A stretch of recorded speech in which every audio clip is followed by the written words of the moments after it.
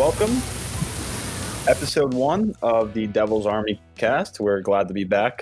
Today is June 1st, and I'm here with Chris, Corey, and of course, myself, James. What's up? Quick, episode 1. Jersey number 1. Who comes to mind? Chris? For me, it's got to be Keith Kincaid, I guess, most recent one I can think of, Blockade. Most recent. Corey, throw it over to you. It could be Mike Dunham. When's that name from? He's back from like the early mid-90s era. He played in the Albany River Rats. He played for the affiliate for the Devils, and then eventually he got called to New Jersey after they won the Stanley Cup, and he backed up Marty for a couple years. But he ended up being the starter over in Nashville when they were an expansion team. Yeah, that's before my time there, man. Yeah, it's definitely back. All right, good stuff. Yeah, for me, Moose, number 1, baby. I am thoroughly disappointed in myself. But all right, good stuff. So, oh my gosh. Yeah, we'll start out the episodes going on. Little jersey number history. Throw that at you guys. But all right, we'll give you a quick rundown on what to expect this episode. We're gonna start off with the Gary Bettman press conference, the most recent one we had. We'll discuss about that. After that, Corey will do his Donuts and Dynasty segment. Excited for that one. That should be good. A little Devils history thrown at you. Following that, we'll talk a little season recap of Devils. Give you guys who we thought was the most impressive, least impressive. Following that, we'll talk a little about the GM and head coaching search going on for the Devils. Provide you guys an update with that. Following that, I'll have my own little segment on the draft prospects, who the Devils should keep an eye for. And Chris will end us out with COVID impact on hockey around. There's been a lot in the news regarding that stuff. So Chris will take us there. And we'll also be touching on different stuff throughout. But without further ado, let's talk about this most recent press conference Gary Bettman had. He had it on Tuesday. It was aired on the NBC Sports Network. What he basically did, it was around 15 minutes, and he detailed the NHL's return to play plan, as well as what they're expected to do with the draft lottery. So I'll speak a little bit about the plan itself, what the NHL is going to do. 24 clubs will return to play, top 12 from each conference, and of course, our Devils missed it by 2 points. Oof. Canadians edged them out by 2 points. In my opinion, I think you guys will feel the same. Devils didn't deserve it. Let's be real. I think it's honestly better long-term for us, too, to be honest. Yeah, Yep. Let's be real. Devils didn't deserve it, so that's okay. It doesn't hurt as much. So these top 12 teams were determined based on point percentage, and the Devils were right behind the Canadians. So these teams, 12 teams each, Eastern Western Conference, they're going to be split up into 2 different hub cities. Bettman gave a list. He gave the following cities: Chicago, Columbus, Dallas, Edmonton, Las Vegas, Los Angeles, Minneapolis, Pittsburgh, Toronto, and Vancouver. They're basically going to pick 2 cities out of these. So I didn't mention this in the beginning, but we're going to have our first ever guest on the Devil's Army cast.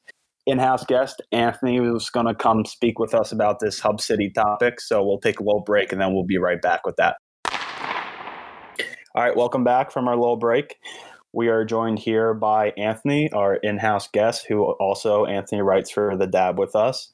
He recently wrote an article about the hub cities, like we were just discussing, about how Atlantic City would be a good fit. As I mentioned before, the hub cities that Bettman listed during his press conference are as follows: Chicago, Columbus, Dallas, Edmonton, Las Vegas, Los Angeles, Minneapolis, Pittsburgh, Toronto, and Vancouver. So now we have Anthony on. I just want him to discuss a little bit about his Atlantic City article, give you guys background on that if you guys haven't read that, and also discuss what he thinks out of the Hub City list that Bettman gave us, what would be the bet fits. So welcome, Anthony, and let's hear what you have to say. How you guys doing tonight? Doing Good, great, man. Doing great. All right, so first things first, one of the reasons that I chose Atlantic City was because it seems that Atlantic City had everything that the NHL was looking for, and it would be a place of great convenience. The things that the NHL was looking for specifically are hotels, facilities for the training and for the actual games, and also Atlantic City is centrally located that pretty much anywhere within the Metropolitan Division, with the exception of perhaps the Carolina Hurricanes, is only a few-hour drive away at most. And Atlantic City also has their small Atlantic City International Airport. So if a team wanted to fly in, that was a possibility. In my article, I touched on a little bit of the background of Atlantic City because Atlantic City has a lot of hockey history. The first black player to ever sign a professional NHL contract, he never played in the NHL, but he signed the professional contract with an NHL organization. Art Dorrington signed with the Atlantic City minor league team for the New York Rangers. He never made the New York Rangers. He ended up living in Atlantic City for the rest of his life and starting a foundation to get underprivileged kids into ice hockey. So I thought that was pretty cool. The AHL also had their all-star game there a number of years ago, even though there is no AHL team in Atlantic City. There used to be an ECHL team in the early 2000s that did win the Kelly Cup, the Atlantic City Boardwalk Bullies, and the all-star game, the ECHL team, and Art Dorrington's old team all played at Boardwalk Hall. Now it's called Jim Whelan Boardwalk Hall on the Atlantic City Boardwalk, where they used to have WrestleMania in the 80s. They had a bunch of boxing fights in the 80s. And they had Miss America pageants, but that could easily be converted into an ice rink. And that's where the Albany Devils, back when the Devils would bring them down for a few games in Atlantic City, that's where they would play as well. One reason that really stood out to Atlantic City to me is the mayor of Atlantic City himself said that he was trying to convince the National Basketball Association, the NBA, to play out their season in Atlantic City for pretty much the same reasons that I thought that it would make a good NHL hub city. Atlantic City has a lot more history in hockey, a lot more experience, for lack of a better word, with hosting hockey than it does the NBA. They've only hosted 2 NBA games in their entire existence, and the last time they did that was a Brooklyn Nets preseason game back in 2012. Atlantic City also hosted, if you guys remember from Hurricane Sandy, it was called Operation Hat-Trick, where this was during the NHL lockout as well that coincided with Hurricane Sandy. It was a benefit for Hurricane Sandy, where we had Team New Jersey, which had Marty Brodeur, Andy Green, James Van Riemdijk, go against Team New York, which had the likes of Henrik Lundqvist, and that raised a bunch of money for charity as well. So all things considered, we're not going to sugarcoat it. We know Atlantic City does not have the best reputation, especially as a sports city. But that mixed with the fact that it was close to the NHL headquarters in New York and that the mayor wanted to bring in another professional sports league made it seem like the NHL might at least take a look at it. Yeah, gotcha. That all sounds good.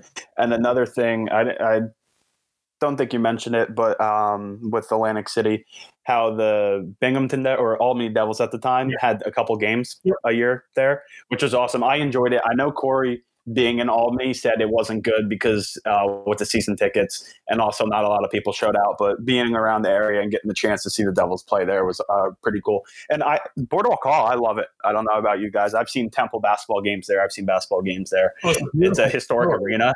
I think it's a great arena. I mean, it's old, but I think hockey was housed perfectly fine there. But no, that's all good stuff. I appreciate you giving us the background. With the Albany Devils going there was the Albany Devils were losing money because, especially with their games that were being held in Atlantic City, for the same reason the Trenton Devils of the ECHL didn't work out. As soon as you cross that line to South Jersey, it's all Flyers fans. No one to go play to see a Devils branded team, especially a minor league team. So that was part of the reason we don't have those games anymore.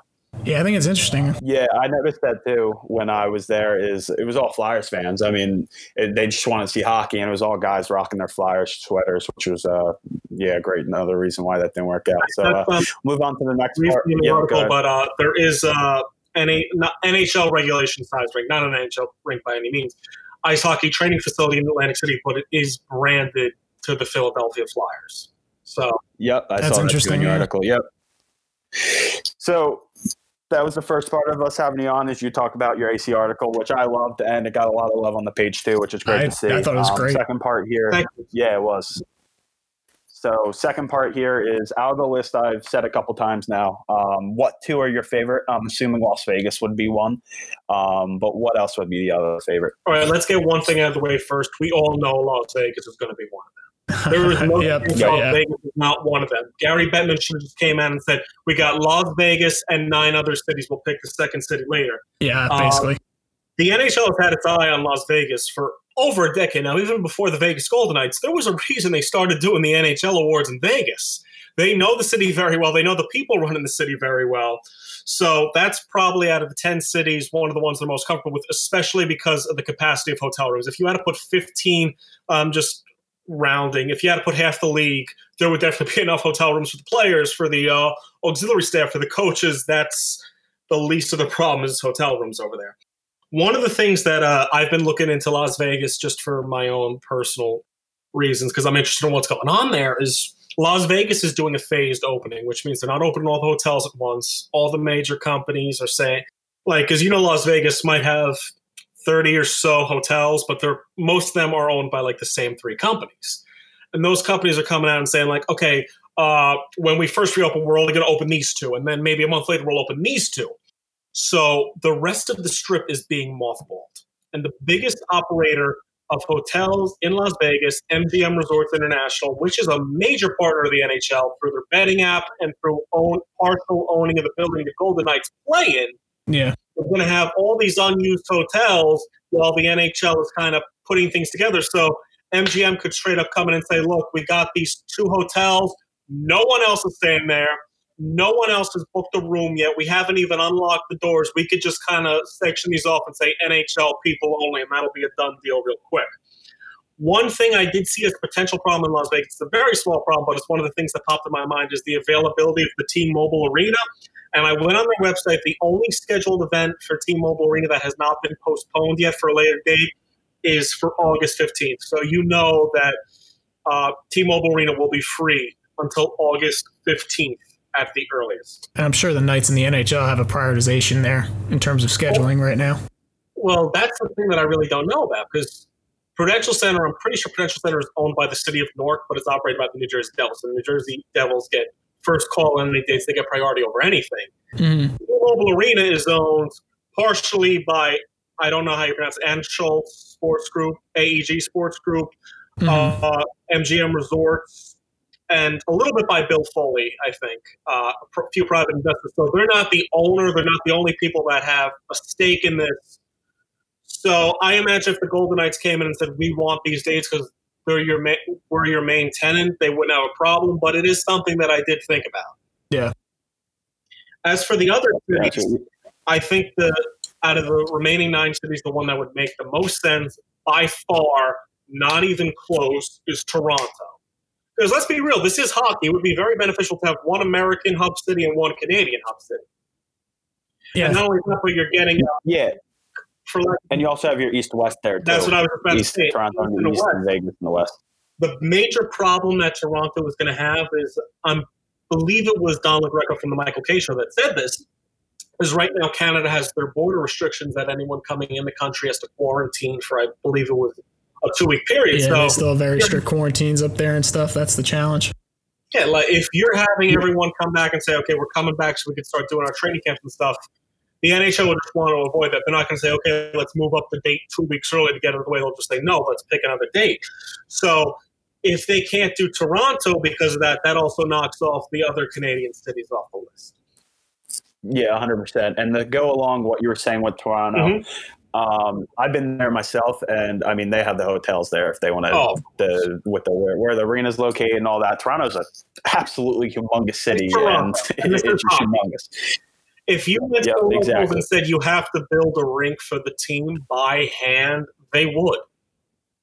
Yeah, but regarding that issue with the quarantine, I don't know what sport it was. It might have been hockey with how the training camps are going to be opening up, but they got permission that they don't have to abide by the quarantine if they go from one country to another. I don't know what sport this was, but I saw this in the news somewhere. I got to look at it and see it again, but I'm pretty sure I saw somewhere where that quarantine rule didn't have to be listened to because of one of the sports leagues. But I consider myself an expert in some things. Canadian immigration law definitely isn't one of them. Yeah, for sure. Yeah, that's my knowledge that quarantine's there, so that might be a touchy problem if the NHL's looking at Toronto. I think the best city would be Dallas, Texas, which is on the list. Dallas might be the oddest choice. But Dallas is also one of the friendliest states right now to the sports industry and the reopening of their economy. They were one of the first states to say, okay, we'll allow sports without fans. And then last week they said, we'll allow sports with limited fans. Now, I don't think the NHL is going to come back with fans just because everything's still going on. But if they choose Texas, they will have a substantially longer leash from the government than some of these other cities. 100%. And I didn't do a lot of research on this because I knew we were having you on. But my two city choices would be Las Vegas and Dallas, with all the reasons you just listed there. And also the fact with the virus cases, I'm pretty sure Dallas down south, they really haven't been affected as the other places has. I know Chicago on this list has absolutely gotten hammered by that. So I think that would kick them out. But for me, it's also Dallas and Las Vegas if Toronto doesn't work out. A Canadian location as well as an American one on my list. I had obviously Vegas, but also Vancouver, except on the west coast of Canada. From what I heard, Vancouver is doing great, and it's been considered heavily for a hub city, not just for like hockey, but for other stuff as well. One point I forgot to make about Toronto, the NHL also has their headquarters in Toronto. Their main headquarters where Gary Bettman goes to work every day is in New York, but their other headquarters is in Toronto, so they'll be right there. I can't tell you how many times I want to call Toronto in men's league. Oh, the situation room? Yep. What makes you think they'd answer? If they did answer, what makes you think they would tell you what you want to hear?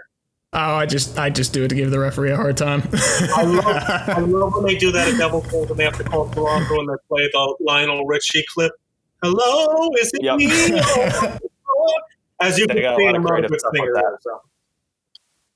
All right, good stuff, boys. Like I said, Anthony, great having you on. Thanks for having me. We'll have you on again in the near future. But yeah, anytime, man. Have a good one. Catch up with you later. Have a nice week, guys. Thanks, appreciate it. Yep.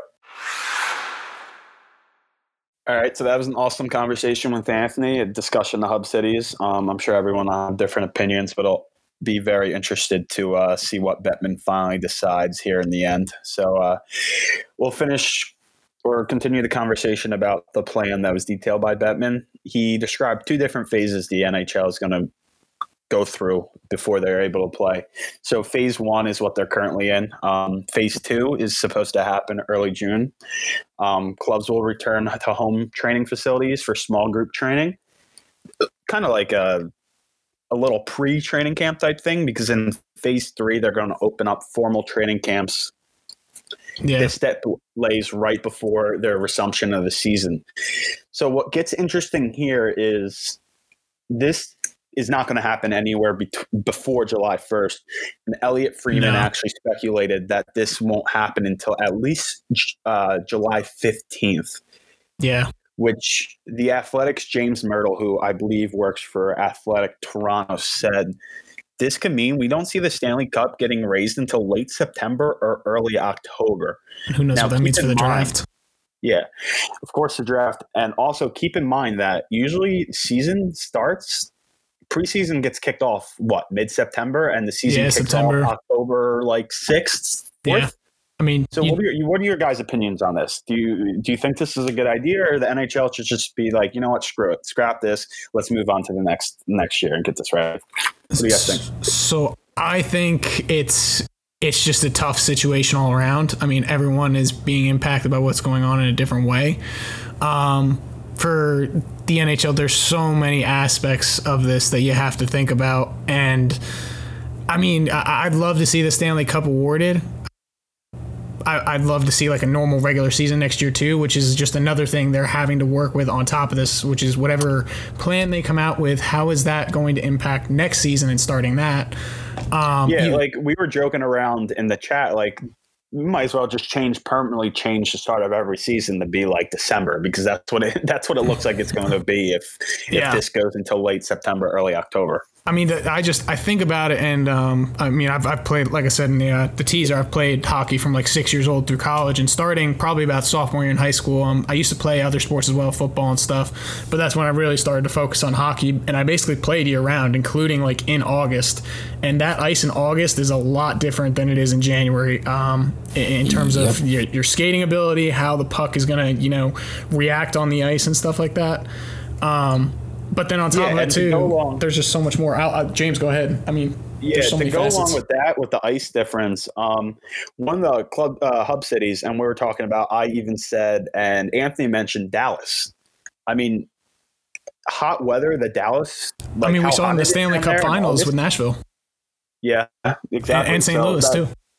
That's something you have to take in consideration too. The ice is a great point. I didn't even think about that. But, and I mean, the other thing is the NHL financially, it's in a situation where they have a TV contract coming up. So that's another thing too. Like if they don't play out this playoff, I mean, at least if there's an effort, I'm sure that helps. But you got to figure that's going to come up in negotiations, just the way business works in general. You're talking about what your salary cap's going to look like next year because of the revenue for the league, how that's changing. There's so many moving parts to this that I feel like they have to have a playoff. I wouldn't be opposed if they didn't, but I feel like that's why they're really trying to get it done as best as they can. Yeah, 100%. It's an extremely sticky situation in extremely just bizarre circumstances that no one saw coming. But I guess me being a little biased too, since the Devils aren't involved, I'd rather it just be scrapped. I'm sure if I'm sitting there and I'm a Blues fan or someone that's sitting first, I wouldn't see the season scrapped. But I mean, I don't know. You got everyone has different opinions on it. Corey, you got anything to add here, or we'll just move on to the next part? No, I mean, I honestly think like the biggest thing right now is there just needs to be closure to the season. I think there needs to be an end point. I don't think you can just wipe away the season and say like, all right, no, we can't just wipe it away and start next season. There needs to be closure, especially for a lot of those teams that did finish higher up in the standings, who did put a lot of work in, and even for the teams that battled back at the end and ended up squeaking in there. I'm not the biggest fan of the format of what they came up with, just because I think there's a few teams that like they're getting kind of treated unfairly in the situation. Yep.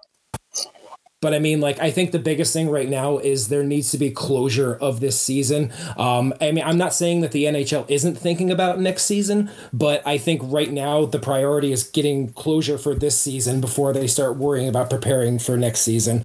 That's pretty much my only take on it. If the NHL's learned anything from lockouts, it's how to operate half a season schedule. So that part I'm not too worried about, to be honest with you. That's a great point. But going off what Corey said about how some teams were treated unfairly, I know when they voted that the Carolina Hurricanes was one of two teams that voted no on the proposal, and which I thought it was interesting. But you look, we'll get into this in a second, but I guess you don't even call it first round matchup anymore. Is against the New York Rangers. Yeah, is against the New York Rangers, and the Rangers, if you guys remember, traded Brady Skija or Ski, or however you say Brady his Shea, last name. I think. Brady Shea. Yep. Yeah. It's one thing you guys are going to learn about me as we go through. I am the absolute worst at pronouncing players' names. I mean, it's going to happen. It took me a week to figure out poking in. So yeah, imagine trying to figure out how to pronounce them before they end up making it to the NHL. I remember seeing Brady Shea playing at Hartford when he came to Albany with the Hartford Wolfpack, and I'm like, SKJEI, what the? Yep, and you got that funny skit. I don't even know who does it, but that skit on YouTube that was passed around. But so he was traded to the Carolina Hurricanes, and the Carolina Hurricanes sent their first round pick.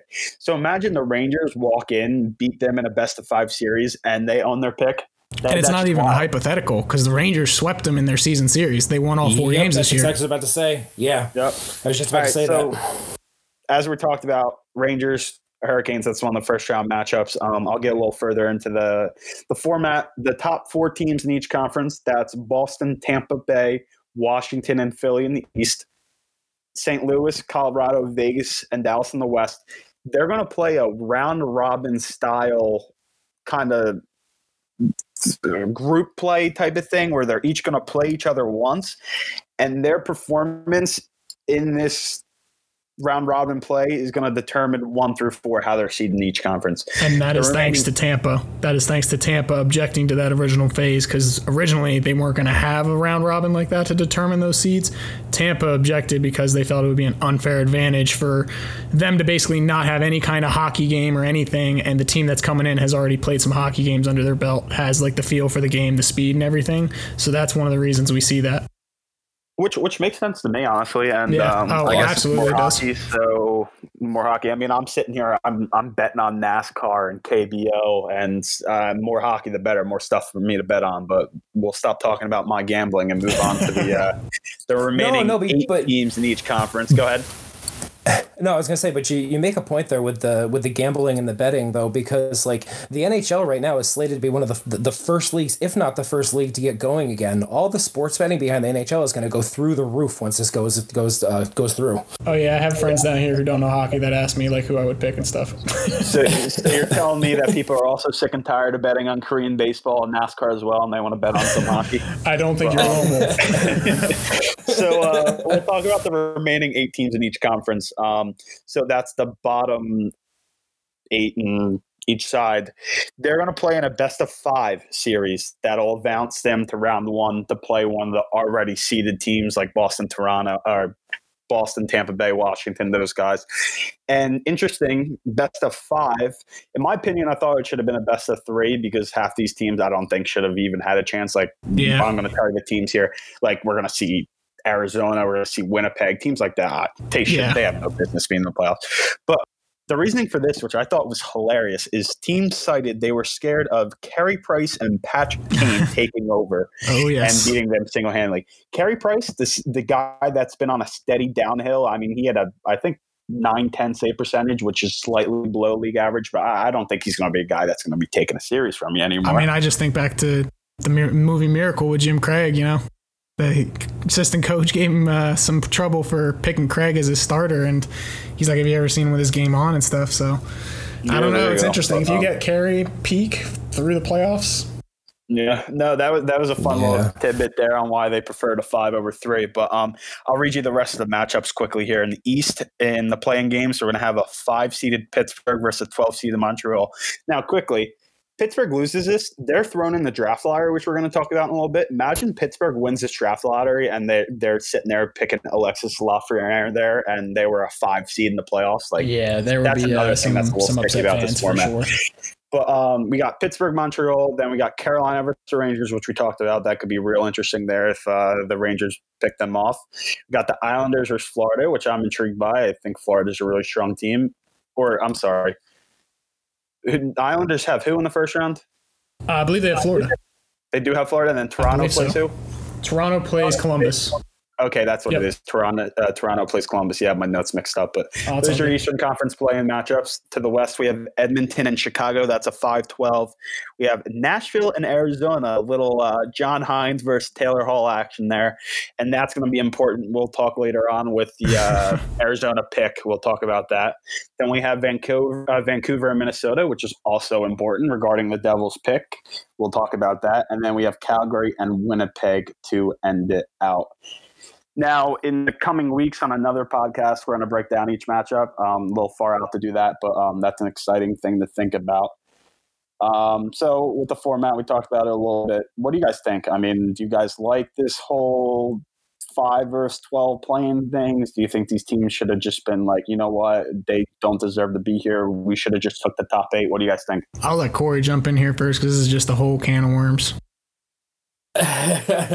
Well, I don't know. Like, I'm like I said, I'm happy that there's going to be hockey, but I feel for the teams that are getting kind of screwed in this situation, and I do feel for how it's going to affect the draft going forward. I feel that some of the, especially pertaining to some of these teams that weren't originally going to make the playoffs, why not just have a round robin tournament for everybody? Like at this point, if you're just going to be starting to include other teams that weren't going to make it originally, why couldn't there just been a tournament that included all 31 teams? I don't know. That would have been hard to do because then you get the real sticky territory there, and people are going to get real mad there if you have the Devils sitting there playing who don't have any business, Yeah, I mean, but I feel where you're saying that, but there's teams that are sitting there right now who technically don't have any business. So yeah, you got there, Chris. I think it's. So Bettman said it best, and he's absolutely right when it comes to this. There's no way to do this where everyone is 100% happy. There's no way to do that. Someone's going to be upset. Someone's going to be left out. That being said, I agree with James. I agree with what you said, how the first round could be like a best of 3 instead of a best of 5. And maybe that's something they look into. If this really gets delayed, they could look into shortening that opening round series. Because I guarantee you, in order to get this done, we're going to see back-to-back nights of hockey. We're not going to see nights in between games for players to rest. They're going to make it just that's my opinion. They're probably going to make it across the board where you play back-to-back nights. But But in terms of like the plans, no, go ahead, Corey. Jump in, man. No, I said this format's very, very similar to how they run it in the AHL and how they've done it for a couple years now, where it's, the top 4 teams from each division will make it in. They play the first round as a best of 5. And then after that, it's best of 7 series. Actually, I think it's actually best of 5 for the first 2 rounds. Don't quote me on that, but I think it's the first 2 rounds are best of 5, and then they do best of 7 for the next 2 rounds after that. So, like, this whole format they're going with is something that I'm already kind of familiar with. How they're structuring the round robin tournament, that's a little bit different. But overall, it seems like they're really going off the model of how the AHL is run it. And I think you're right. They think we are going to see a lot of back-to-back games. I mean, look at and this is why I think they had to go with this system. Look at the East versus the West in terms of your like level of competition. Like, I think the Metro is the hardest division in hockey right now, and that shows with 7 teams out of 8 being in this playoff format. And I mean, it's not like the teams that were outside were not in a position to make the playoffs. Like, the Rangers were very well in it, as much as I dislike saying that. The Islanders, I believe, were barely holding a wild card spot. Carolina was in the mix there as well, and so was Columbus. So all those teams, if you played out the season, anything could have happened. It wasn't like they were so far out that they couldn't do it. I think I like the system overall, and I like how they kind of tweaked that round for the teams with the first round bye. I did like that. They were part very as well. creative with it. But yeah, as you guys could hear us talking, there's good things to it, there's bad things to it, and like Chris said, Bettman said it perfectly. No one's going to be happy on how it ends. But yeah, we'll see how it goes. I think it'll be fun. The hockey getting back. Hopefully it works out and it can actually come back and we can see it. But we'll see. Yeah. Yeah. So Chris, take us through. Bettman also broke down the lottery system, how they're going to have 2 different phases. And I was updating the page at that point, and I just threw out a tweet that was like, "Hey, I'm not even going to try to explain to you guys what's going on here. Yeah. I've since learned about it and understand it now." But Chris, give our listeners a quick breakdown on it. Yeah, so it was very confusing at first to me as well. The more I read it, I finally understood it. So basically, we have phase 1. There's 2 phases to the lottery. Phase 1 is going to consist of the bottom 7 teams, which currently Devils are in the 6th spot. And it's going to have 8 placeholder teams, team A, B through, I think it was like F or whatever that Bettman had mentioned. That's just going to be a normal draft lottery, normal draft odds. If the top 3 lottery picks go to the bottom 7 teams, we don't even see this phase 2. And I think that is the perfect scenario for how this could play out. Yeah, that needs to happen, or else a lot of people are going to be very angry.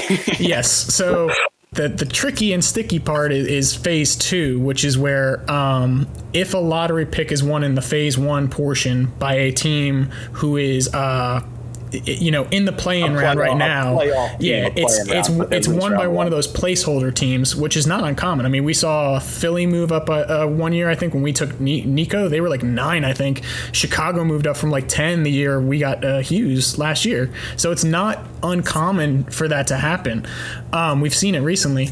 And in that phase 2, if one of those placeholder teams wins one of those top 3 draft lottery picks, again, it doesn't have to be number 1. It could be 2 or 3. It could be all 3. The top 3 picks being won by those bottom 8 teams, or excuse me, those teams that lost in the play-in. If that happens, then there's a second lottery, and each of those placeholder teams has a 12.5% chance, so it's even across the board, of winning that one lottery pick. So, yeah, and just to explain the placeholder teams, again, are going to be the 8 teams that lose in the play-in round. And they'll be sorted out by points percentage from the regular season as well. That's how they'll reorder that.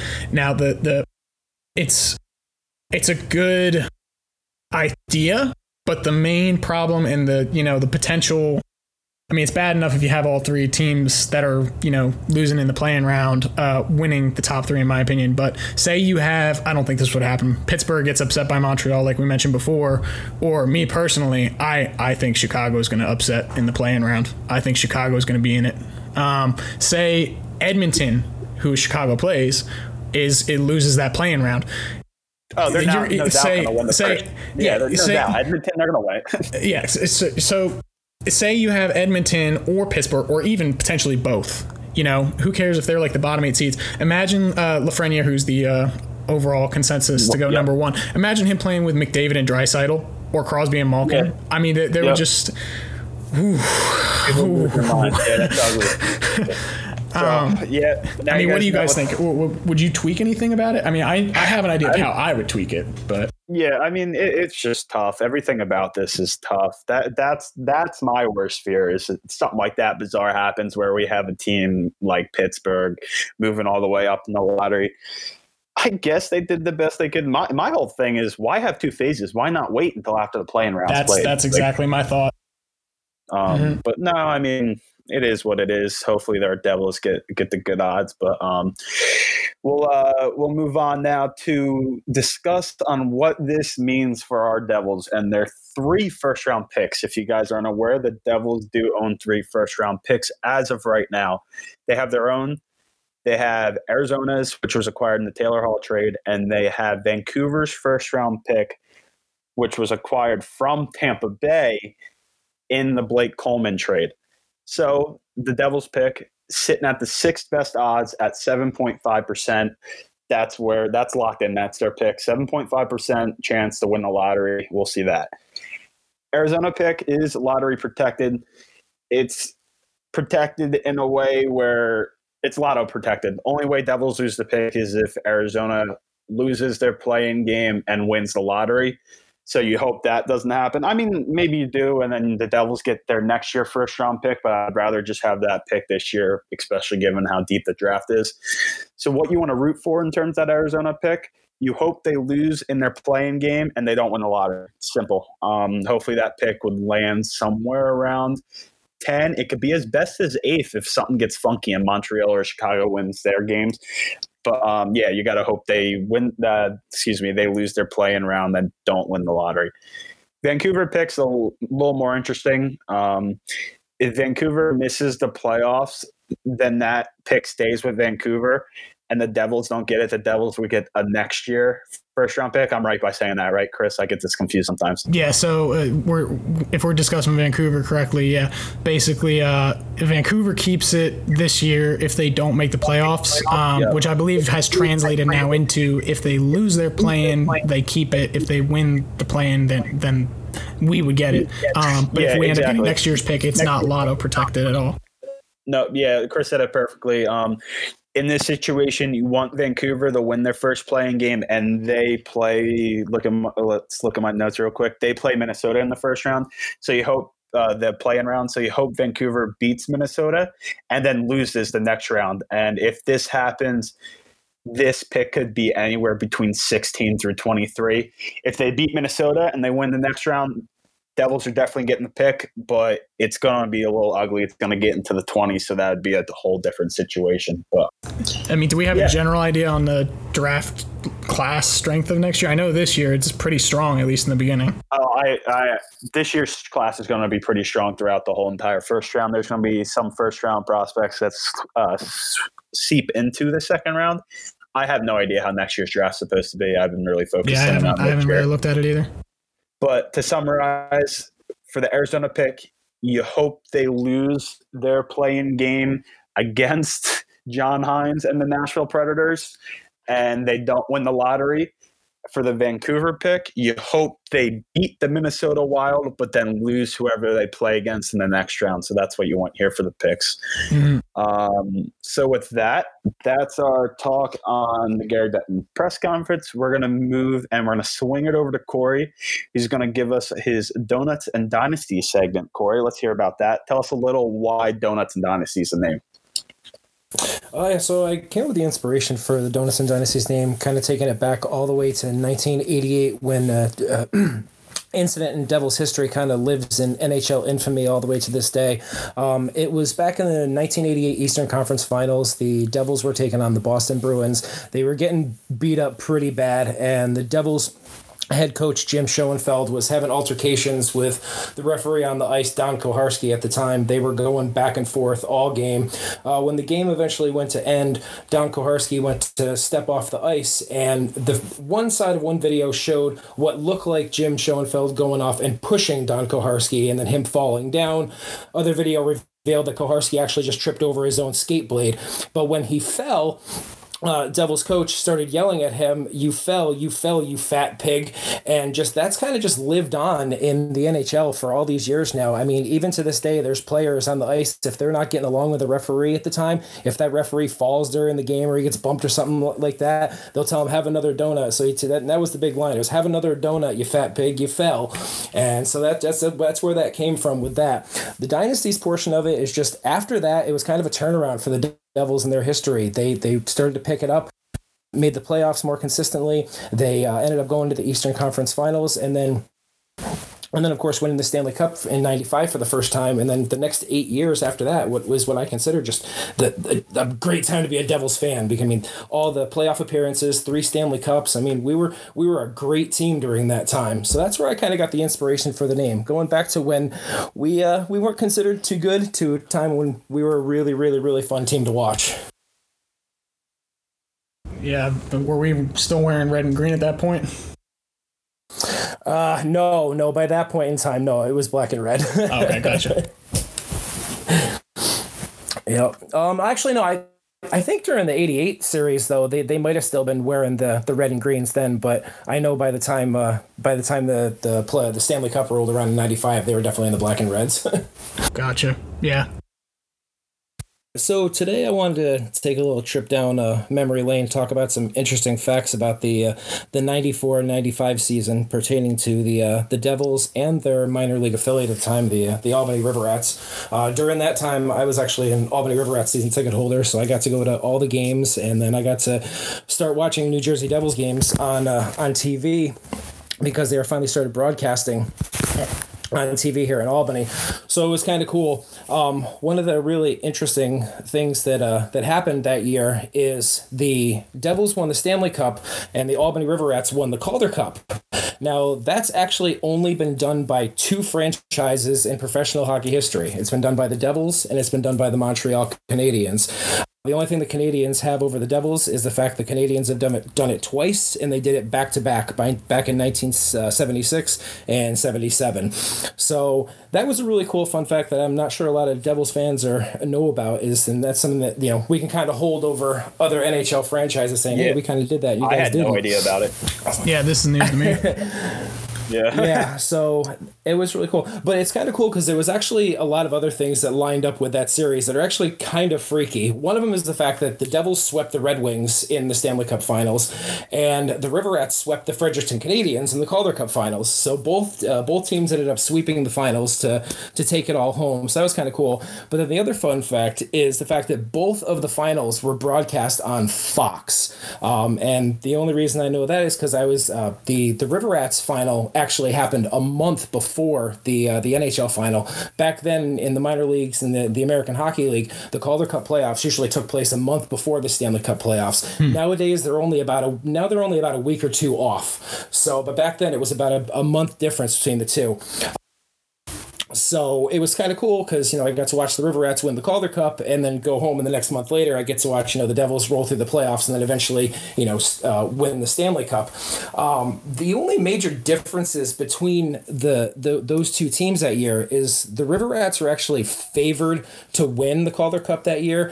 They finished super strong on the season. They finished with 109 points. They had some really, really prolific players who are now known on the Devils and known in Devils history. It was like Steve Sullivan, Sergei Brelin, Brian Ralston, and there was actually another player on the team, a guy, Kevin Dean. He's actually the assistant coach for the Boston Bruins right now. He was actually on the Calder Cup winning team, so he got to raise the Calder Cup and then got called to New Jersey right afterwards and got to play in the Stanley Cup winning team and win the Stanley Cup a month later. Not a bad summer right there for that guy. So I don't know if there's any other players who have done that. Nowadays you can't get away with that with all the rules of calling up and sending people down. You can't do that now. But yeah, I thought that was a really, really cool thing to happen between the two teams. Save that in your trivia bank, people. Right? No, but it's funny because it's like, the Devils weren't a strong team at all, during that year. I mean, they were the prior year. I mean, they went to the Eastern Conference Finals against the Rangers in 94, and of course, the Rangers went on to win the Cup that year. So they finished the season. Yeah, I know. I hate saying Rangers, Cup, and win in the same sentence. I know, it burns my tongue. I know. But I think that was a good turning point for the franchise, because I mean the following fall, when the preseason kicked off, the Devils were pretty strong that year. They went 5-2-2 in the preseason, and it was kind of cool because that was the first time that New Jersey ended up playing a preseason game in Albany, and that was my first time seeing the Devils in person and not just watching them on TV. So I was already excited for that year coming up. Then the lockout hit, so that part sucked. So we went through the lockout, and the season actually didn't kick off again until January of '95. So when the season came back in, the Devils, they were not a great team at all. I mean, they started off 9-11-4. They were horrible on the road, 8-14-2, but they ended up finishing the season 13-7-4. They were second in the Atlantic Division and fifth overall in the Eastern Conference. So they finished a lot stronger than how they started. But this is kind of an attest to players like Brodeur, because Brodeur was still a rookie at that time. But I mean, his numbers back then were just fantastic. I mean, he had a .902 save percentage, a 2.44 goals against average. I mean, him and the defense were one of the biggest reasons why they made it so far. Unfortunately, that's also why the Devils got, kind of kicked around and known for playing the trap system, and I get ragged on it here in Buffalo all the time when I run into people and I'm wearing my Devils gear. Oh, play the trap. They play the trap. That's why they won their cups. They play the trap. And it's like I get so tired of hearing it. But it worked, right? Did it work or did it work? Exactly. And honestly, like what do Buffalo fans hold over me when I go to games? But we love you, Buffalo fans. We're just we're just joshing with you here. No, I love it here. No, the Buffalo fans are great. Honestly, like this is a great city. It's a great hockey city, and I've always had a good time. We like to chirp at each other, but it's always nice to chirp back that, how many cups do you have? Yeah, that's it's rough, and we'll probably touch into that here later, but. Yeah, but yeah, I thought that was it was a really interesting time. I think what was really funny back then is if you go back and you watch the highlights from the '95 Stanley Cup Final, when they were getting ready to award the trophies after the Devils won.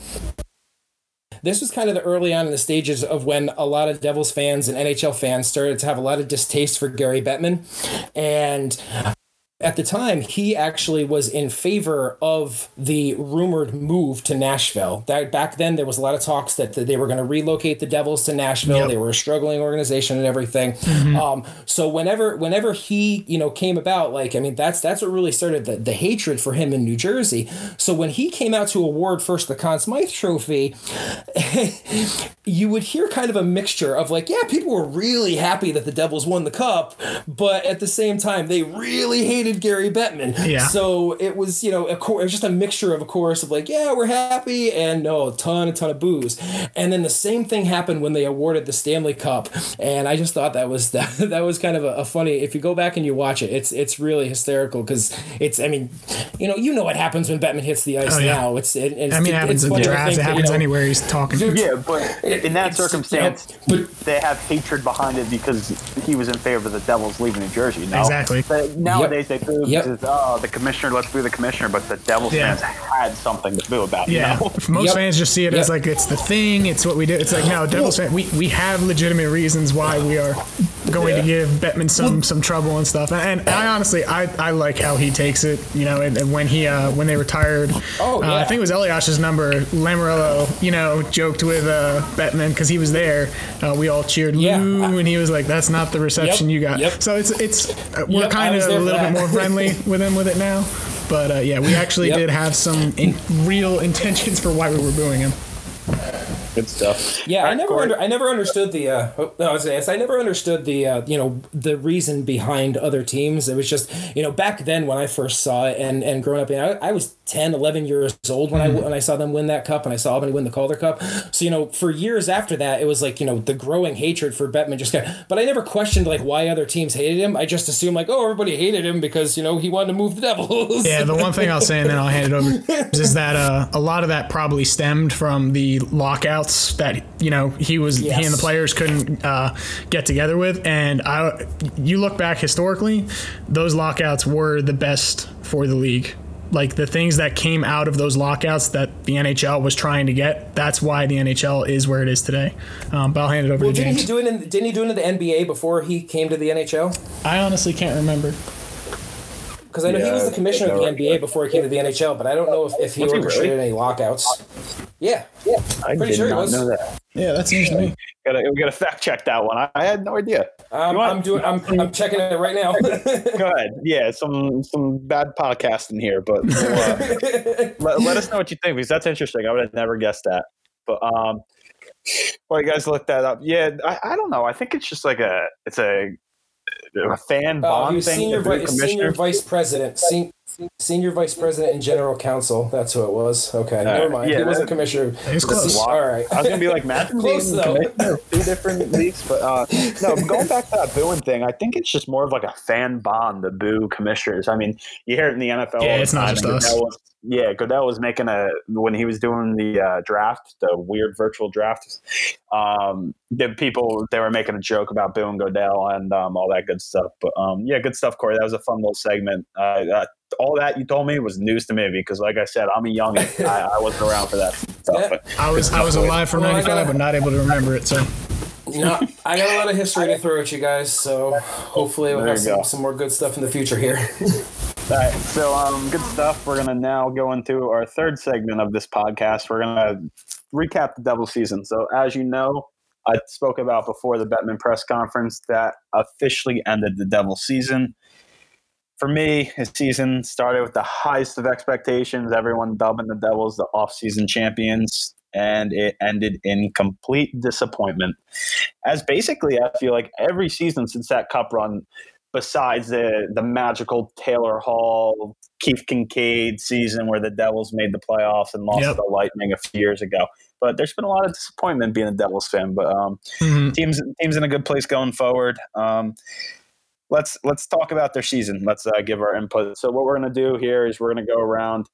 Each of us is going to give their top 2 best performers, whether it be the player, team, or coach. Not coach. Dogs. A little spoiler alert. Trust me, no coaches did anything good this season. Or we're going to give our 2 most disappointing, an overall favorite moment, and an overall least favorite moment. So that's what we'll do now. I'll kick us off with my top 2 impressive. For me, Jesper Bratt was terrific this year. 6th round pick, former 6th round pick. He's been nothing but great. This year, he took an absolutely humongous step forward. And when you look at his offensive stats, you might not think, oh, man, I mean, yeah, he set a high in goals, but his defensive game has come along such great strides. Like I told you guys, I'm a big analytics guy. Expected goals against is a stat. Expected goals, it's goals you should have given up. The goals against is goals you should have given up based on the shots, scoring of chances, high danger chances. His expected goals against was by far the lowest amount it's been in his career. And it was great. And his Corsi against, Corsi, for you guys that don't know what Corsi is, it's a measure of shot attempts. It's a plus-minus differential. So say you have 8 shot attempts while you're on the ice, 4, you have 7 against. Your Corsi 4, it's a cumulative +1. That's how that works. But yeah, Bratt's Corsi against was very low as well. Both were way better than league average, which is great to see. Like I said, his defensive game is just taking steps and steps. And his offensive game was still great. I mean, we saw the playmaking Bratt, the way his sneaky passes, all that good stuff from him. Like I said, he improved on his career high in goals. He would have eclipsed his career high in points as well if the season continued. I think he was about 5 points off of doing that. But I was extremely impressed with Jesper Bratt. The Devils have a young 2-way top 6 forward blossoming before their very eyes. Where did we draft him again? Yeah, right. 6th round, baby. Yep. Let's remember that. So now my second most impressive is this does not get a lot of love, and it needs to get a lot of love. What Mark Dennehy did with the Binghamton Devils was absolutely terrific. Yeah. They started... visitor on the podcast. Sorry, guys. All good. Right. They started 9-17-4 to start the season. It was ugly. And I was even I don't know. I didn't know much about Dennehy, but like they just look slow. They were bad. They were getting caved in on a nightly basis, getting shot by just large amounts. They turned this around and went on a run. When the season ended, was cut short. They went from 9-17-4-0 to 34-24-4-0, and in a playoff spot in the North Division. They were the fourth team in the North Division. Wow. Mark Dennehy and his team led them to a playoff spot. They would have made the playoffs for the first time since their move to Binghamton from Albany, which was the 2017 season, Corey? Yep. Yeah, moved in 2017. Yep. So that would have been their first playoff. It's a shame it ended how it did. Some guys I want to mention from that team. Joey Anderson had a terrific season. He was an AHL All-Star. He was also great when he played on the fourth line with the Devils this year when he got he saw some time this year. But he was great. Yep. He was great in that time. His fancy numbers told a great story, and he had a few points here and there. Great for a fourth line role. Jilly Sen, prospect goalie. He started the season off really poor. His save percentage was down in like 0.88, 0.89 territory. He had a great second half. He ended with a .901 save percentage, which is a good number for where he started. He played well. Nick Merkley, who was acquired in the Taylor Hall trade. He was big, yeah. Taylor Hall trade, 19 points in 28 games. He looks like he could be a decent. He showed a lot when he was up here. At the NHL level, hopefully. Top 9 upside. Hopefully he continues there. Defensively, Josh Jacobs played great. I'm a big Josh Jacobs guy. He hasn't really gotten a shot at the NHL level. He's by far Binghamton's best defensive defenseman. I think he could one day serve as a bottom pairing guy for the Devils. I was impressed with the couple games he played up here. Yeah, he wasn't bad. But Mikhail Maltsev and Yegor Sharangovich, 2 forward prospects for the Devils. They progressed well. They didn't have gaudy point totals, but they played great. And yeah, it was a big year for Binghamton. It was great to see them. Hopefully next year, whenever the season gets started, they build on this, and it'd be great to see some playoff hockey down in the AHL. Quick, before I pass it to you guys for your top 2 most impressive, I just have a couple honorable mentions. Fans probably are going to hate me for this, but Damon Severson played great for the minutes he had to play, defensively that is. He played an absolutely ton of minutes this year. I wrote an article for the page, and he played in the top probably like 10% of the league in terms of time on ice for a defenseman. And his defensive metrics were terrific. He was great defensively. Big top 4 guy for the Devils next season. And I'm not going to say my other honorable mention because I think Corey has him on his list. But Chris, let me hear your top 2 impressive. So basically, my 2 favorites, and I got to say, this first one, without Devil's Twitter, I don't know if we would have had this, but the goose was loose, baby. So Nikita Gusev, obviously, big high point there for me. I was stoked when I couldn't believe that we pulled that off. Congratulations, Devil's Twitter. I see you trying to do it again with some coaching. We'll get into that too. But obviously Nikita Gusev at the beginning of the season, he kind of struggled a little bit. We saw his minutes a little bit low, and that was because they were trying to just focus on the defensive side of the game. Yeah, like James could tell you the analytics on it. Yeah, he was terrible defensively. Yeah, but go ahead, Chris. and I mean that's the trade-off. Very great, skilled offensive player, but you just got to work on that defensive side. And a lot of players did that too. Terrific, not terrific defensively, but his defensive game came along. Oh yeah, hugely as the season went on. Exactly. And as we got more towards that end of the season, you saw him get more and more minutes. You saw him, doing his thing. And I mean, him and Bratt being put together, that Euro line, Zaka definitely on there too, doing a little bit of his part. But my goodness, the silky mitts Gusev had, the skating ability, the puck just always found him, which is just one of the biggest things that happens with a goal scorer. They don't have to do anything. The puck just comes to them. They're like a magnet. I was very, very impressed with Nikita Gusev, especially obviously the second half of the season. He had some pretty cool moments in the beginning half, but his minutes were more limited.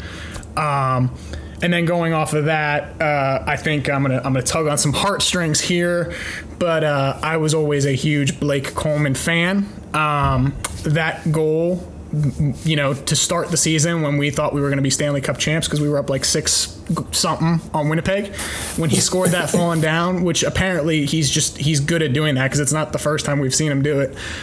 that to me, I've always liked that grit and that sandpaper that Coleman played with his offensive skill. So those moments always stood out to me, especially that one to start the year where I can't even explain to you the physics on that. Like, but I mean, I'll hand it over to Corey, and Corey can talk about his top two moments. Yeah, he could throw us the top two most impressive players, whatever you want to talk about. I'm gonna kick it off with Blackwood. I mean, that's who my honorable mention was gonna be. Yeah, no, I mean, I was skeptical about Blackwood first off because I got to see him early on in Albany in his early days, like before he got called up and everything. He did. He struggled a lot. I mean, he wasn't impressive. I mean, he ended up losing a lot of games. Actually, during the time he came on was late in the season when Albany was kind of in a fight for a final playoff spot. I mean, they got it, but he played a lot of games where it kind of put them on edge a little bit. But yeah, no, he absolutely just completely owned it, in my opinion, this season. I mean, he was awesome. He finished 22, 14, and 8. And I mean, just like he stood on his head towards the end of the season, really kind of, and it kept the team not really alive because the team was never alive at any point in the season, but kind of kept the confidence going, in my opinion, amongst the team in the locker room. I mean, look at that shutout streak he had going early on this year too. He broke the record on that, didn't he? He broke Brewer's record or something? He broke some kind of record there for. I don't know if it was consecutive wins or shutouts or. But, I'm trying to remember what it was specifically, but yeah, I mean, like right up until Schneider came back, I mean, he was fantastic, and I mean, and kind of little bit of mention of Schneider too, because honestly, like it was only 4 games, but he was pretty impressive in those 4 games. But honestly, like Blackwood was just, in my opinion, just lights out this season, and I really hope he kind of keeps it going for next season. My second pick was Nico this year. As much as he really didn't put up the numbers like he did in previous years, I think he really stepped up his game in other areas. He was a lot better defensively. He was crazy good with his puck handling, and his face-off percentage jumped up to 52%. So he was right up there with Travis Zajac with his face-offs. So like those two were definitely my my picks for my top 2 players for the season. Obviously, there's go ahead. No, I was going to say Blackwood was absolutely terrific this year, and at the end of the season was one of the main reasons that the Devils won the games they were able to towards the end of the season. Yep, he was absolutely terrific, and Nico is great two-way center, and his defensive game gets overlooked. But no, those are great, 2 great picks. So we'll move on to our top 2 most disappointing. I'll start us off. For me, coaching all around. John Hines, Elaine Nazarene, they were both terrible. To put it simply, in my opinion. So starting off with Hines, his system just did not build the Devils roster. He wanted to play this slow it down type of game, rely defensively, and the speed the Devils have, it just did not work. And he needed to be fired long after. He needed to be fired a lot quicker than he was. I think he's a big reason why the Devils weren't ultimately able to retain Taylor Hall, and their season went down the drain so quickly. In comes Elaine Nasreddine, who the record tells you the Devils were better under Nasreddine, but all the fancy stats do not paint that picture. The Devils under Nasreddine posted a lower Corsi for percentage and an expected goal than the Detroit Red Wings. Keep in mind, these Detroit Red Wings they were one of the worst teams in NHL history this year. Yeah. They were absolutely horrific. Like you thought the team's tanking for McDavid was bad. Yeah, the Red Wings were terrible, and the Devils were out here under Nasreddine putting up worse numbers than Detroit was. But I'll move on to our second one, or my second one. Jack Hughes was disappointing. I know he's a young kid. He was really young, but he didn't play how many thought he was. His 21 points in 61 games, as out of first overall picks that played their draft year like Hughes did, this is the lowest point total for a rookie since 1999. Out of 34 rookies, his Corsi for percentage was 30th out of these 34. It just wasn't a great season for him. He was physically dominated. It was because of size. He just yeah, I was going to say that's probably the biggest thing. He just doesn't have the body yet. Exactly. He'll build up. I'm not worried. By no means am I worried about Jack Hughes. I just want to. I mean, we've seen it. We've seen the IQ. We saw that beautiful power play goal to Palmieri, like through the legs, tape to tape. Like we see the talent and the IQ. It's there. It's mostly just physically. You know, I think he's got that experience now. He knows what he's in for. I think, you know, it's going to be a bigger year next year for him. Yeah, like I said, I am no reason worried about Hughes yet. And also, I saw a chart posted by CJ Turtoro, I think his name is, on Twitter. And it basically just is entry and exit statistics. And Hughes was in the top percentiles in the league, like 98 percentile, 95 percentile in those areas of the game, which is great to see. It'll come along, but he was just a little disappointing this year. Wanted to see more out of him, but he'll get better. I'm not worried about it. Another player I wanted to mention was Jesper Boquist, another rookie. He didn't meet expectations after dominating in the preseason. He was disappointing as well. Ended up being sent down to the AHL, where he played very well. Just in the NHL, he wasn't all that impressive this year. But like I said, two young kids. I'm not worried about either one of them. But Corey, go ahead. Give us your two most disappointing players or whatever you want to talk about this season. So this year, I think it was kind of, fan wide that everybody was kind of disappointed, including myself, in PK Subban. I mean, there was tons and tons of high hopes with him coming in. Now, I know he kind of struggled towards the end with Nashville, but I thought kind of him coming in, he was going to put up a little bit more than what he did. I mean, he was off on the ice between losing the puck battles all the time, constant turnovers left and right. I mean, he put up barely any points. And I was just super disappointed. I had crazy high hopes for Subban coming in this year, but I unfortunately was sorely disappointed like the rest of the fans. Yeah, Corey, to go off of what you were talking about, I actually included a little tidbit on Subban in my most recent article or whenever I wrote it. But his scoring, his shots, his numbers, all that were career lows for him. And like you said, in Nashville, he struggled his year before coming over, and everyone was hoping it was just because he did battle an injury with Nashville and all that stuff. But it sadly seems like he's on the regression, and it's going to be whoever the coach the Devils hire need to use Subban right. I don't think Subban's a complete loss by no means. No, I don't either. No, I don't either. Yeah, it's just he needs to be readjusted to more of a second pairing guy instead of playing the 22 minutes a night like he was this year. But the one thing I'll say and give him credit for, I was nervous about bringing him to Bright Lights, big city, which hindsight, I really shouldn't have been. He, was phenomenal in Montreal, which is huge in Canada. But he's taken on a good leadership role. I've kind of noticed that throughout the season. I mean, when he first got there, he always wanted to be the last guy off the ice, but that was Andy Green's job. Andy Green was the captain. He respected that. And I mean, you saw it when Green was gone too. He was always there supporting players coming down. I mean, we saw him standing up for players too. He's definitely taken on a good leadership position and is just doing great with the chemistry of the team. I really like that aspect, and I want to give him credit for that. Well, if he's not playing good on the ice, that $9 million better be helping somewhere else, right? It's hard to argue that. But yeah, no, aside from Subban, my other disappointment this year was Will Butcher. I mean, when we first picked up Will Butcher, I was pretty excited, and it was actually kind of funny because I know when he was first picked up, originally it was, he was rumored to go to Buffalo, and I got to see him for the first time here because here in Buffalo they hold the Prospects Challenge before the preseason kicks off. Actually, in the summer, sorry.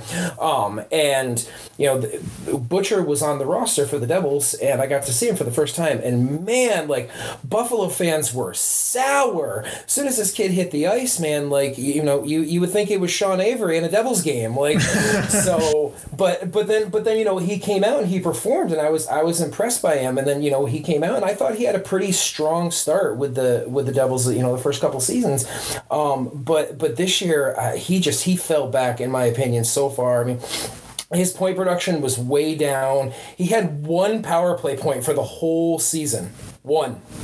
That's it. Yeah. So I mean, he did deal with some injuries too, I think, but yeah. But I don't know. Just in my opinion, like he didn't have the presence on the ice like he did before. Like he wasn't noticeable to me. So and that was just kind of a disappointment because like I really had high hopes for Butcher, and who knows, he can still turn it around. Like it was only one season, but it was one thing that just kind of stood out. It was definitely a different Butcher than we saw his rookie season. That's for sure. That's it.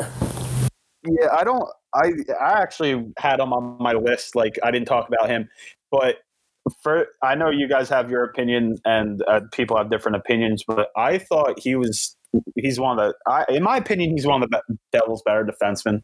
Yeah. It's a completely 180. I agree. That's what you guys are talking about. But looking at his numbers, his defensive numbers are average. They were average this year. His offensive metrics were actually slightly above average. When you look at points, you don't see that. But this, of course, underlying statistics, they sometimes paint a little different picture. But for all the Devils, they were down in terms of scoring. But I think Will Butcher still is one of the Devils. I think he's in like the same category as Hughes. You know, not a great year by any standard, but I'm not concerned about him not having a good season next year. Yeah, in my opinion, I thought he was still one of the Devils. We could have different opinions, but I thought he played perfectly fine. But that's just me. But all right, Chris, I could cherry pick the whole team. Yeah, right. Chris. So I'll go over my two bad moments, and again, I'm going to tug on heartstrings again. Blake Coleman being traded away.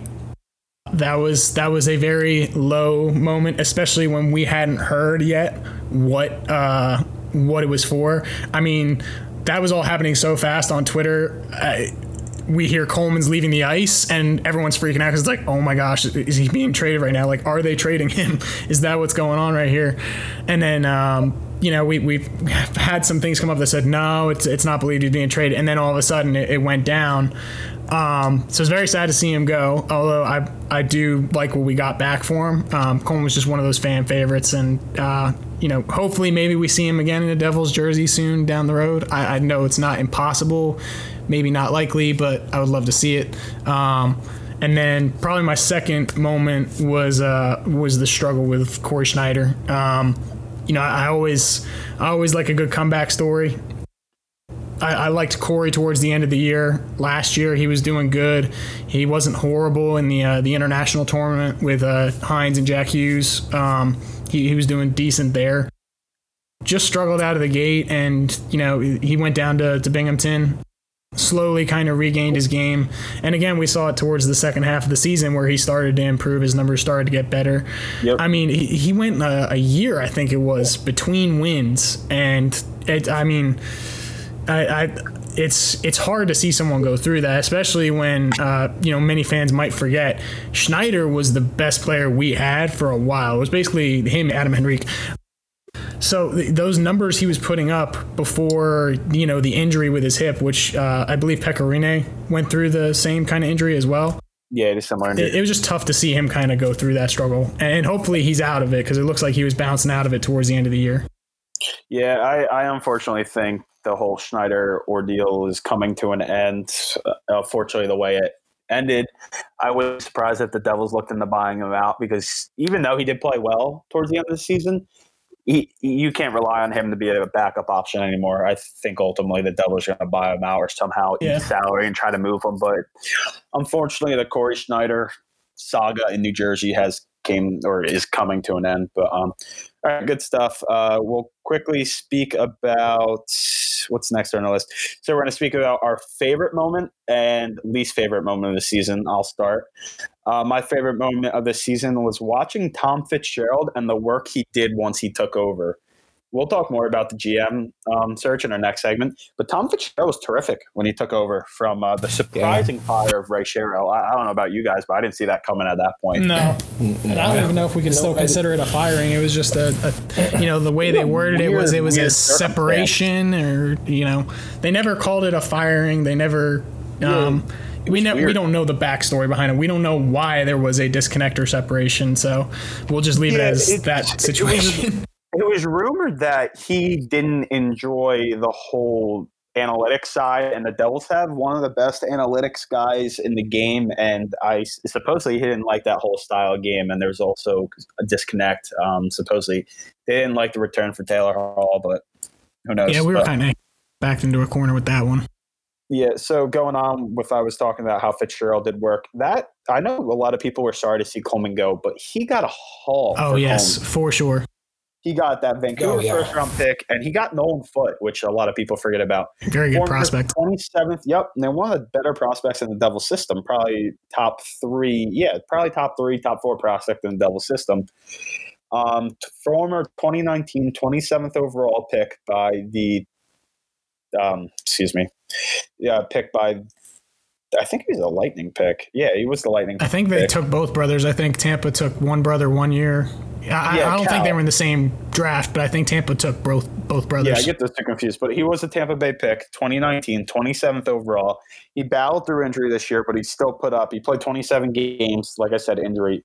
But he did put up 33 points, more than a point per game player. Great prospect. Great work by GM Fitzgerald there. Also, getting a second-round pick for Andy Green on an expiring contract. Yes. That needs more attention. That's a great trade right there. But, Fitzgerald was great. We'll talk more about him shortly.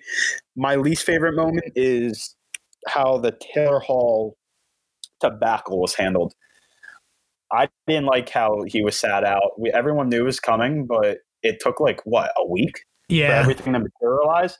It was brutal. I feel like they just got caught holding the bag and stuff. Like he got sat out. I feel like there was a deal in place they were about to agree to, and that's why they sat him. And then whoever it was must have said no at the last second, and now it's well, we already benched him for 1 game.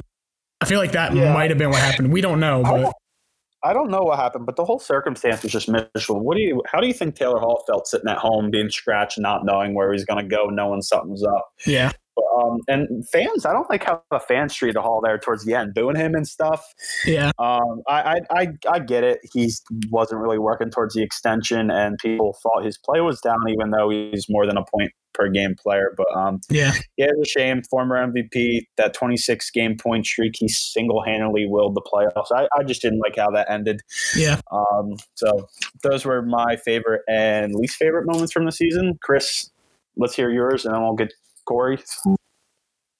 So basically, my favorite moment was probably watching Blackwood, like we talked about earlier, go on that streak. I believe it was shutouts. He was coming close to Brodeur. I can't remember if he officially broke it or not, but it's not the first time that we've seen Blackwood and Brodeur mentioned in the same sentence for Devils records. Now some of that has to do that there hasn't been many goalies to really go off of. But it's just crazy. He's kind of hitting those marks. And obviously everything Fitzgerald did, I wasn't going to touch on that because you covered it pretty well. In terms of my least favorite moment, it's got to be... It's tough to pick one. I think it's the beginning of the season, that first game. We were up 6-2 or something on Winnipeg. Like I said, we were going to win the Stanley Cup that year. And the worst part was we had those high expectations and beliefs, and it's this is the year we're going to make it. We're going to make a big push, and that gave us a little taste of it, and then it all just kind of came crashing down in one game. And I mean, it just goes to show October hockey is just as important as the games in March and April. Just as important. Yep. Makes sense. Corey? So Chris kind of stole my little thing there, but kind of playing off that a little bit. Yeah, it's my top moment, obscure, is the first 30 minutes of the first game of the season. I mean, we walked into that game. I mean, we're walking in there. We got Jack Hughes. We got Gusev. Everybody's riding high, and then Gusev scores the first goal of the game in that game. So yeah, exactly. The place. I was there. The place is on fire. It was awesome. And then Coleman scores the one-handed goal, and then the next 30 minutes, it's oh, here we go again. And that would be my top and bottom right there is the first 30 minutes of that game and the last 30 minutes of that game. It kind of sums up the Devils season as a whole. I'm used to having that one game. I'm used to having those kind of memories as like a Mets fan multiple times. I'm not used to having it with the Devils. I was not prepared for that. Yeah, we could form a whole another podcast talking about those Metsies, but good stuff, boys. So that's our little recap there. The Devils season, a little insight on what we share. There's a lot of good things, even more bad things. My opinion, I think the Devils are set up great for their future. Fitzgerald did a great job picking up assets. They have 20 plus million in cap space to spend. I know people are getting sick and tired of hearing it, but they are set up great for the future. And not to mention if that salary cap changes next season. With everything. Yeah, that's going to be interesting too. But it's going to be an unorthodox offseason, but I'm ready for it. It's going to be exciting. Hopefully the Devils can continue building. We are going to move into our next segment on the Devils GM and coaching search. We've gotten a lot of news on this recently, which has been great. I'll take you guys through it real quick. First, with the head coaching, I believe it was both reports by LeBron and Elliot Friedman about the Devils and their head coaching candidates. Nasruddine's getting looks. Peter Laviolette, the former Nashville and Philadelphia head coach, is getting looks. Jared Gallant, which is well known by Devils fan base, Devils Twitter going at it. He's been interviewed already. And John Stevens, who I'll tell you a little bit about in a minute, is also he was also interviewed. And all these interviews, interestingly enough, have been conducted by Tom Fitzgerald. We'll talk about this, what that possibly means, but I found that interesting. Mm-hmm. We'll take a quick look at who John Stevens is. And, I didn't even mention Rickard Grönberg is also being rumored. That's interesting. It's interesting. Yeah, that one's a little sticky. People are thinking there's a secret candidate that was referenced, and people are pretty sure that's who that is. NHL rumors on Twitter. He was a pretty reputable guy. He does good stuff. Said that guy is Grönberg. Let me quick explain to you guys John Stevens and Grönberg's background. These are two guys on the list you may not have heard of. John Stevens coached the Phantoms back in the day, the AHL, the Flyers. He was promoted ultimately to the Flyers NHL, where he coached from 2006 to 2010, 4 total seasons. Took the Flyers in 2 of those seasons to playoffs, the 2007-2008 conference finals. He was ultimately let go after a little bit of a slow start in 2010, and he landed on his feet with the LA Kings. Spent 3 seasons with the Kings as a head coach. He also was an assistant coach there. He was actually on the bench when the Kings defeated the Devils in the Stanley Cup in 2012. He was an assistant coach for the Kings. So he was their head coach for 3 seasons. It was only 1 full season, though.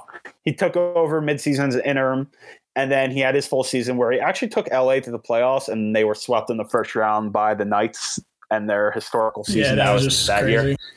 Yep. And then he didn't start bad the 3rd season with the Kings. And keep in mind, the Kings, this 3rd season is when the Kings started their downfall. He didn't start bad. He was ultimately fired, and now he's the assistant coach for Dallas. He's been getting looked by the Devils. Grönberg's interesting, and I'm a big favorite. I enjoy him. A lot of people might not know who he is. He's the head coach of the Sweden's men's national team, junior team, U17 team, men's team, everything. He does all Sweden hockey. Sweden, keep in mind, has been extremely successful in their play. They actually have just an absurd record that not a lot of people know about. 50 consecutive wins in the group stage of the juniors. 50. Mm-hmm. And he's their head coach, so he's brought them that. He currently serves as the ZSC Lions. It's a Swiss team in their top league. The year before he took over, they were in the relegation, and they weren't relegated. They stayed in the league. He took over, and they were the first place team. He coached them to a first place team in his first year before the season was stopped. A while ago, Grönberg coached at Wisconsin as an assistant, not University of Wisconsin. It was the University of Wisconsin it was a different team, but he was an assistant coach in the NCAA before all this. So those are your candidates. So, Chris or Corey, if you want to step in and tell me out of these guys, who's your favorite for the job? Did we mention Gallant at all? Yeah, I talked about Gallant. To me, I'm kind of leaning towards Gronberg or Gallant. Those are kind of the two that I'm leaning towards. And I have some basic breakdowns here of, I don't think either one would be a bad choice. You kind of broke down Gronberg and his success and everything. I found an article that's very interesting. I believe it was published by Sportsnet, where they kind of talked to him. And based off what I read from it, he's a guy who doesn't believe in the roll 4 lines, cut it down to 3 with like 10 minutes left, stuff like that. He's somebody who, honestly, people might not like this, reminds me of the Patriots in football. He looks for guys and their skill and tries to match that with other people who can, work together with that. And he wants like 4 even lines throughout the entire game that can all do damage. That's what he wants to aim for, which I thought was very interesting, especially with us having a lot of players that are currently in that development stage. That might be pretty good. And then when it came to Gallant, he's had some success. We've seen it. He's got 2 championships in the QMJHL, also called the Q, I believe. And he's also lost in the finals there. So that's 3 trips, 2 championships. He had impressive stints with Florida, Vegas. He won the Jack Adams in the inaugural year of the Vegas Golden Knights on that crazy run. He has been to the playoffs multiple times, and he's been described as a coach that's both old school and a player's coach, which normally those two don't coincide. Normally that you're usually one or the other, so that's very intriguing as well. Personally, I would probably lean towards Gallant because I don't see the Devils being able to get Gronberg out of that contract that he's in. But I would be satisfied with either one of those two. Yeah, that's what's sticky about the Gronberg situation. This is what NHL Rumors reported, that there's something going on where the ZSC Lions aren't giving him permission to move over to the Devils. Whether this is true or not, that's another circumstance that could lead to the sticky situation with Gronberg. Whether that's true, I don't know, but that's something to keep in mind of. For me, I prefer Gallant as well. He's my number 1 choice. Gronberg's an exciting candidate. He's my number 2. Stevens doesn't get as much love as he should. He did good things with both Philly and LA, and he's been a great assistant coach for Dallas. I wouldn't mind seeing him. I do not want anything with Laviolette. I know a lot of people may like him, but for me, he's a glorified John Hines, the system he runs. And Hines has done better in Nashville, so I don't know what that tells you. But Corey, anything you have to say about the coaches? Ooh, yeah.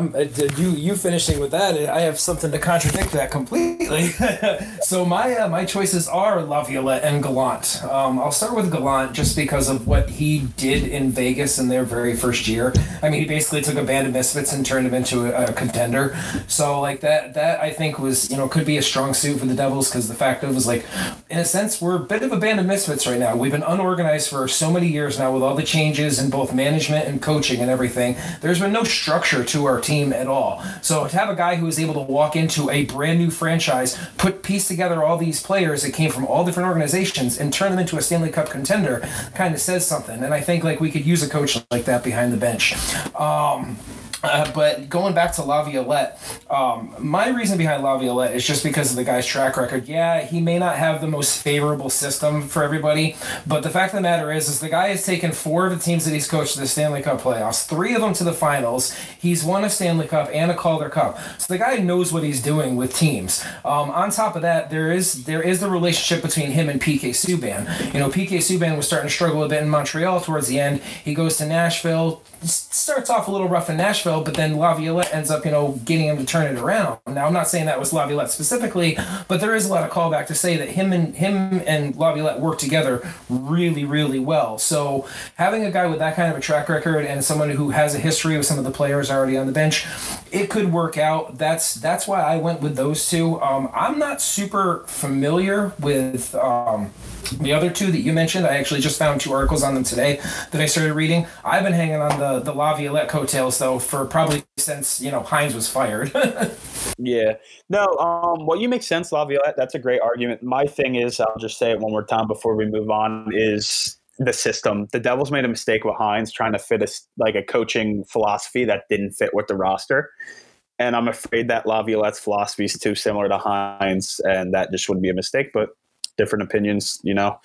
You never know what could happen. Oh, with Gallant too. What's that? We didn't mention this. Gallant's never coached a team to an under 500 record. No, he was impressive in Florida. I don't know why they got rid of him in the first place. Yeah, and then I said the same thing with Vegas. In my opinion, he was wrongly fired in both places, Florida and Vegas. I was surprised, and even Gallant said there was a report where he's told he's fired, and he's like, "Are you kidding me? Like, why?"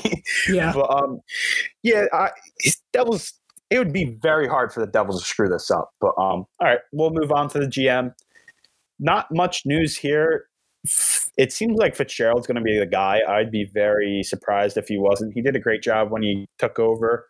The only GM I've heard through reports that have been rumored here is Mike Gillis, which is the assistant GM in Toronto. Very analytic guy, which is great given the Devils' philosophy seemingly towards analytics with their analytical department. For me, and what we've discussed in our chat before, is having Gillis come on as like a hockey VP type deal and retaining Fitzgerald as well.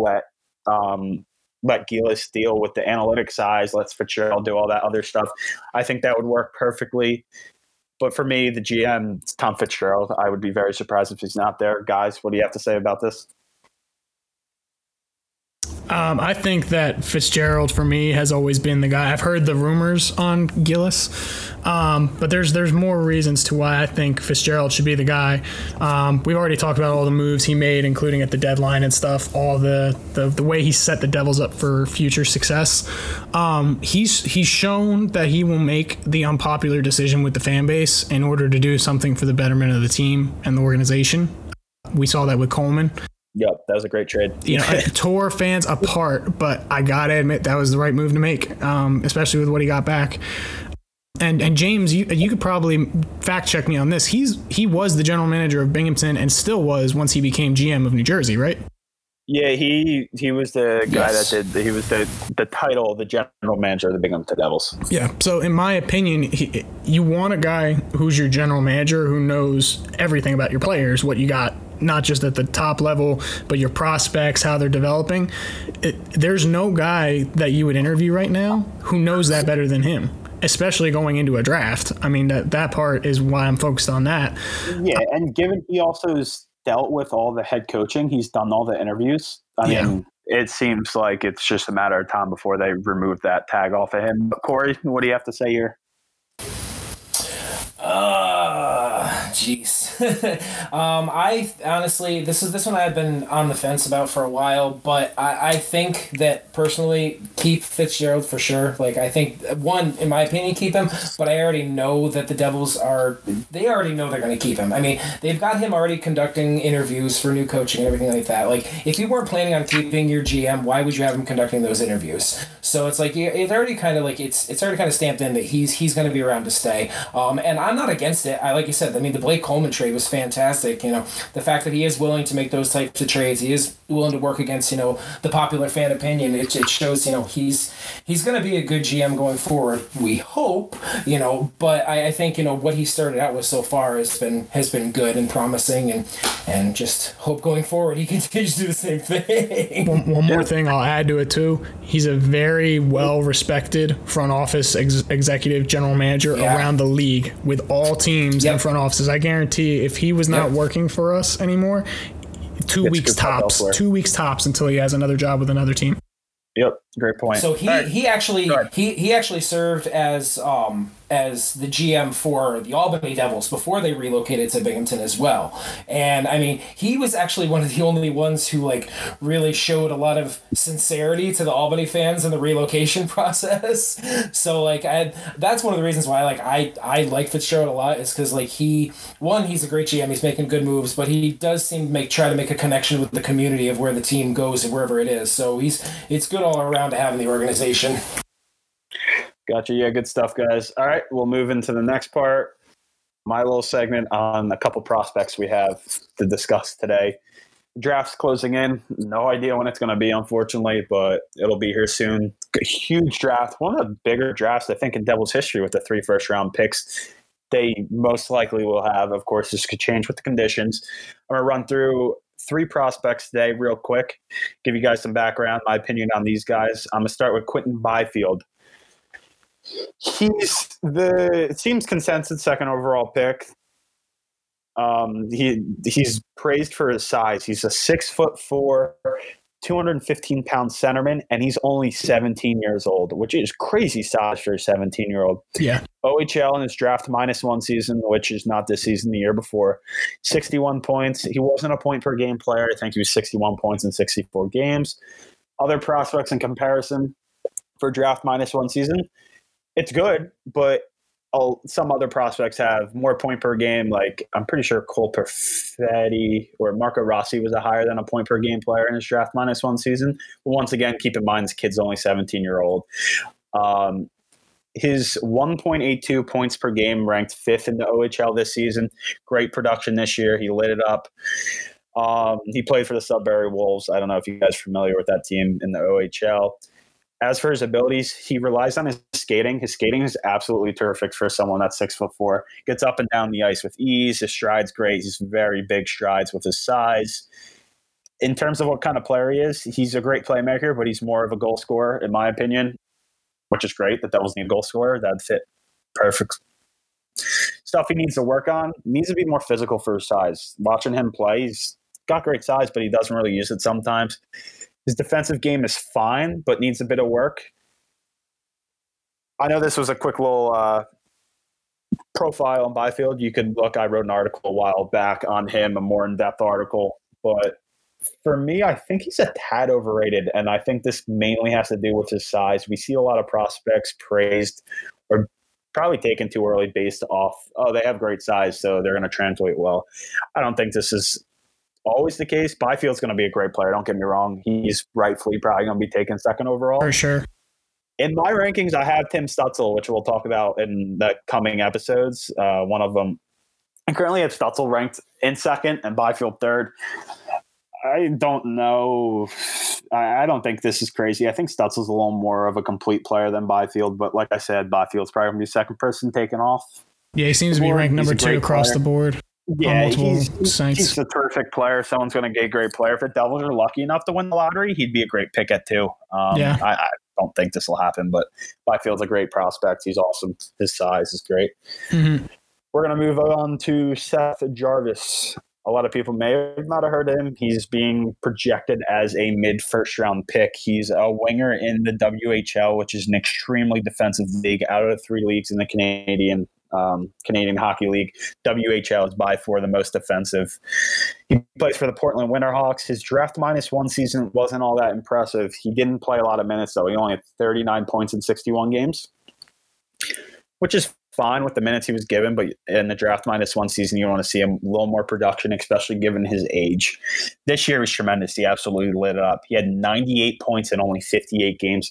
Plus minus, I don't know how much you want to look into this, but he was a plus 53, which is kind of crazy. His point total was the second most in the WHL. And in comparison to the likes of Leon Draisaitl and Ryan Nugent-Hopkins, as well as Evander Kane in their draft seasons, Seth Jarvis put up more points and had a higher point per game, just to put it in perspective.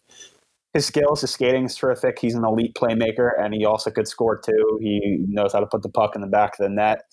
Some stuff he needs to work on is top speed and strength. He is a little on the smaller side. I believe he's listed as 5'10", so he could work on his frame a little bit.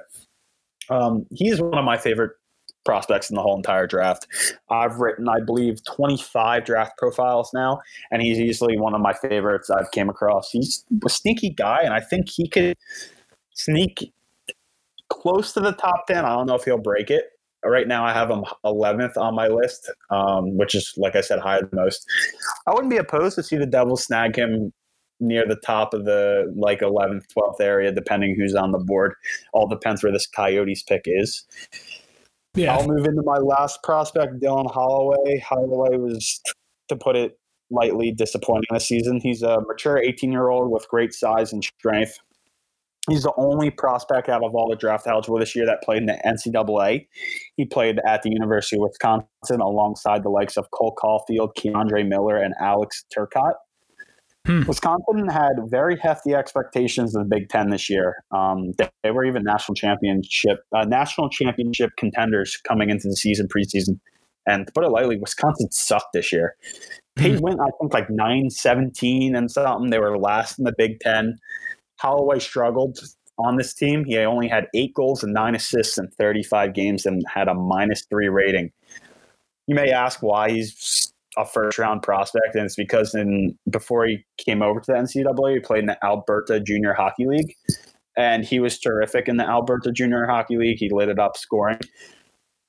For me, the strength of his game is his matureness. Very strong player, likes to use his body, shielding the puck, wins puck battles along the boards. He's a very reliable defensive guy. He's great in his own end. He'll be a penalty killer at the next level. He's also a smart individual that helps with his defensive game, makes it why it's so good. Weaknesses, and the reason why I'm not a big fan of his and I'm lower on him than most, is his offensive ceiling is only so much. I don't see him developing his offensive game too much. An NHL comparison I could give is someone like a Wayne Simmons or Patty Maroon, someone that's going to sit in front of the net on the power play and score those in close Get to goals, the dirty areas, yeah. Yeah, but I don't think he's going to bring the scoring that Maroon and Simmons does, because I don't think like I said, his offensive upsides are there. Right now, I'm 17th in my rankings. And like I said, I'm lower on him than most. But yeah, this is a segment I'm going to do each podcast, talk about 3 prospects that I've looked into. I've already released articles on all these guys, and that'll be the case with all the prospects I talk about. It's just that these articles were released probably like a couple weeks ago, and my mind's might have changed on some of these guys. And I feel like it's just a good way to reiterate and get a little prospect talk in the podcast. But, absolutely.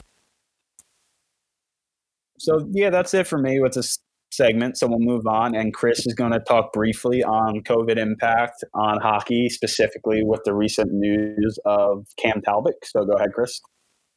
Yeah, so I was really, when it comes to the COVID impact on hockey, I was just going to talk about a little bit of some college hockey. For those of you who haven't seen, there was a NCAA program, hockey program, that was recently cut because of the funding, which is, understandable. Everyone's looking through funding for everything right now. It was for the University of Alabama Huntsville Chargers. They are a NCAA team in Alabama. They are also, I believe, it's them and Arizona State University are the 2 most southern teams that are in the NCAA for hockey. And there's a lot of very strict requirements for NCAA in terms of like how you can be an eligible team. So that's why a lot of other teams and schools will play in the ACHA. That's another league. It's not the same. But yeah, that's a basic difference right there. But basically, this program's been around for a long time. Started to get cut because of funding. It's been saved before. There was an attempt to kind of cut the program, I believe, around 2011, 2012, and the fans and everything, they were able to save it then. They started a GoFundMe and a petition, for this time around, which had about 6,000 signatures when I first saw it and we were looking into this. And it was prepared to be a sad story. But then, later on in the week, before we even recorded this, Cam Talbot, who gets the ultimate shout out, just comes in and saves a hockey program in the NCAA. Yeah, they've raised, I think, a little under $540,000, which I think UAH said they'll keep the program if they can raise $500,000. Talbot was basically a spokesperson for it. He got a lot of former players to contribute. Even Brian Burke contributed, who, for those of you who don't know who he is, he's a ex front office person. He's worked for different teams. He's a very good guy to listen to when it comes to talking about hockey. And even Patrick Kane sent out a tweet about the hockey community getting behind Alabama Huntsville hockey to support it, which, I mean, Patrick Kane, there's not really many bigger names in the NHL. And I just wanted to touch on this story because we all love hockey. We all want to see the game grow. And I just wanted to give Cam Talbot that shout out for saving a hockey program, because that's huge.